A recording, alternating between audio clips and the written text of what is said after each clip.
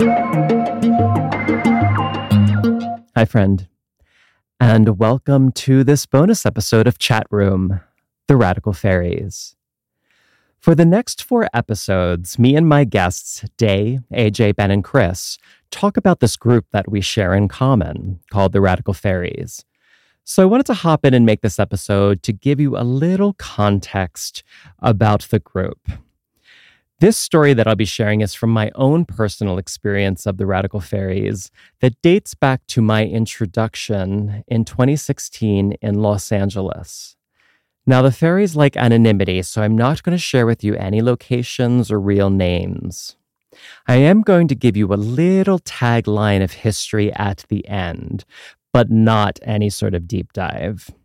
So here we go. "Are you going to gathering?" they asked. Chatter like bees buzzing passed around the connecting blankets where we sat in Echo Park, Los Angeles. Of stories of past gatherings, who did who on the knoll, and who came from Chicago, from Portland, and from New York. That spectacle of a community meal now serving hundreds.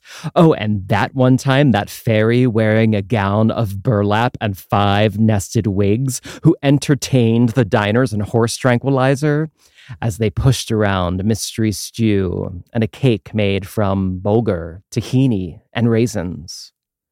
"Are you going to gathering?" I could. It both intrigued and affrighted me. I adored these people gathered at these Park Wednesday Friends Days, while the idea of large social assemblies made my critic smack their lips at the opportunity of self-judgment. Let alone a soiree some 300 queer fairies deep on a 7 days long stretch, described for unbridled wildness in the middle of the Appalachian Mountains. Are queers allowed to frolic in Appalachia? There were so many unknowns about this gathering, but these folks were going, and I could see they bristled at the excitement of a spring adventure far from the Los Angeles traffic. I was given certain tools and tips to prepare myself for the Radical Fairy gathering by my friend Doug, who was known as Hyacinth in Fairyland. A list of packing must-haves, essentials, and conveniences, which seemed to communicate that even though one is camping primitively, one must have the right frock for a themed communal dinner, or a Sunday tea dance, or an orgy, or something called the Miss Goat Barn pageant. Suggestions for travel, including how a red-eye flight has worked towards some travelers' advantage, as they could sleep on the way and be bright and ready for that first day of mythic entry. An asterisk, demarcating a note to send an email with flight itinerary to someone named Synergy the Travel Queen, so that a caravan from the airport to the mountain could be arranged. Oh, and there was also a PDF with instructions for anal douching. Hyacinth conveyed that since there were about 50 fairies to an outhouse, one had to get crafty for backwoods butt sex. For myself, limiting the menu of potential play for a week seemed the most sanitary option. As I was going to gathering for the first time, friends suggested a group excursion to downtown LA's Santee Alley, where we parsed through lanes of questionable fashion, fabric stores, wholesale jewelry, and other bric-a-brac for an event list that included Miss Goat Barn 2017, the No Talent Show, 1001 Arabian Nights of Fisting, gold, gold, gold, exclamation point, Fats and Femmes, Tie Me Up Thai Food, and Dolly and Denim. How was I going to drag this all onto a flight? Chris, who went by Skittles on the mountain, texted a photo of their packing situation. One hiking backpack the height of the Tower of Pisa, with items protruding in every direction. Hyacinth, on the other hand, sent a photo of one duffel, and not one, but 2 large rolling luggage. Was this backwoods sensible? Maybe not, but befitting of their chosen name. I myself was stuffed to the brim with one roller, a backpack, and a 6-person tent which weighed nearly 30 pounds. Each additional item I packed was one more thing to save me from impending performance anxiety. You know, the type of anxiety that ensues when your social anxiety is already at work. So you have to work at performing it away so no one will see, while the self-critic demands a better performance. That red eye was brutal. Made more brutal by the red eyes I had coming in. The bottle of wine I drank before boarding not doing its job to put me to bed. Not only did I not sleep, but I passed right on through to hangover. And now the only option was to be sick until I could get a bit of food and ibuprofen or just drink more wine. There was the Synergy fellow right outside the gate with the caravan and 2 other fairies that I didn't recognize, who greeted with hugs and names not assigned at birth. On the way, we stopped at a big chain store where I bought a pillow and 2 gallons of water.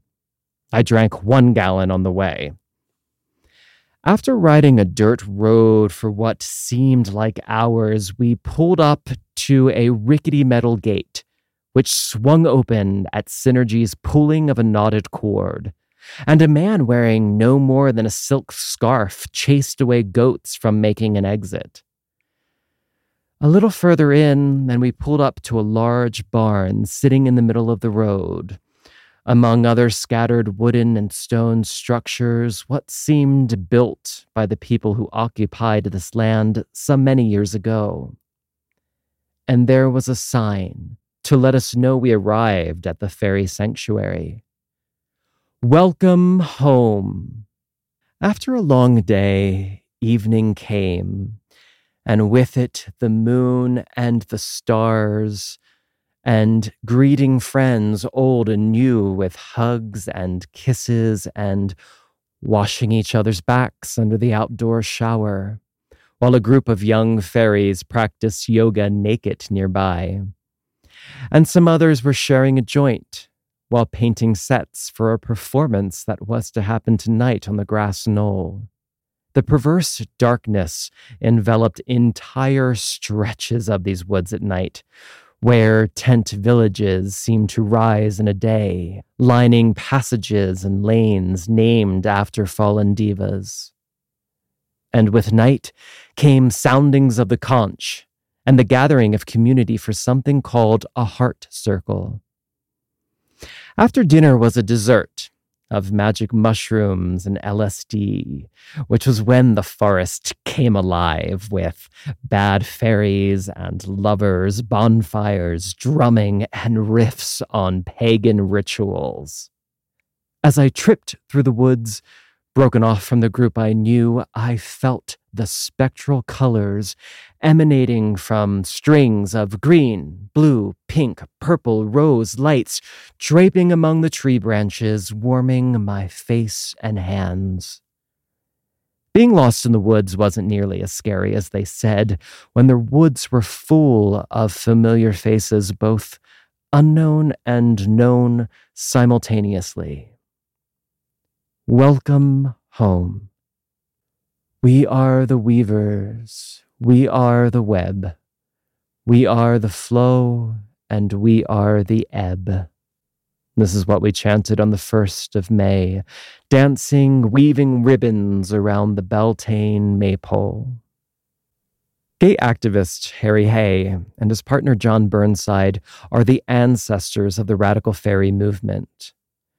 The first ever Radical Fairy spiritual conference in the late 1970s gathered nearly 200 gay men from across North America to remote Arizona, where they practiced the tenets of radical gay liberation, gayness as spiritual calling, shared consensus, and free love.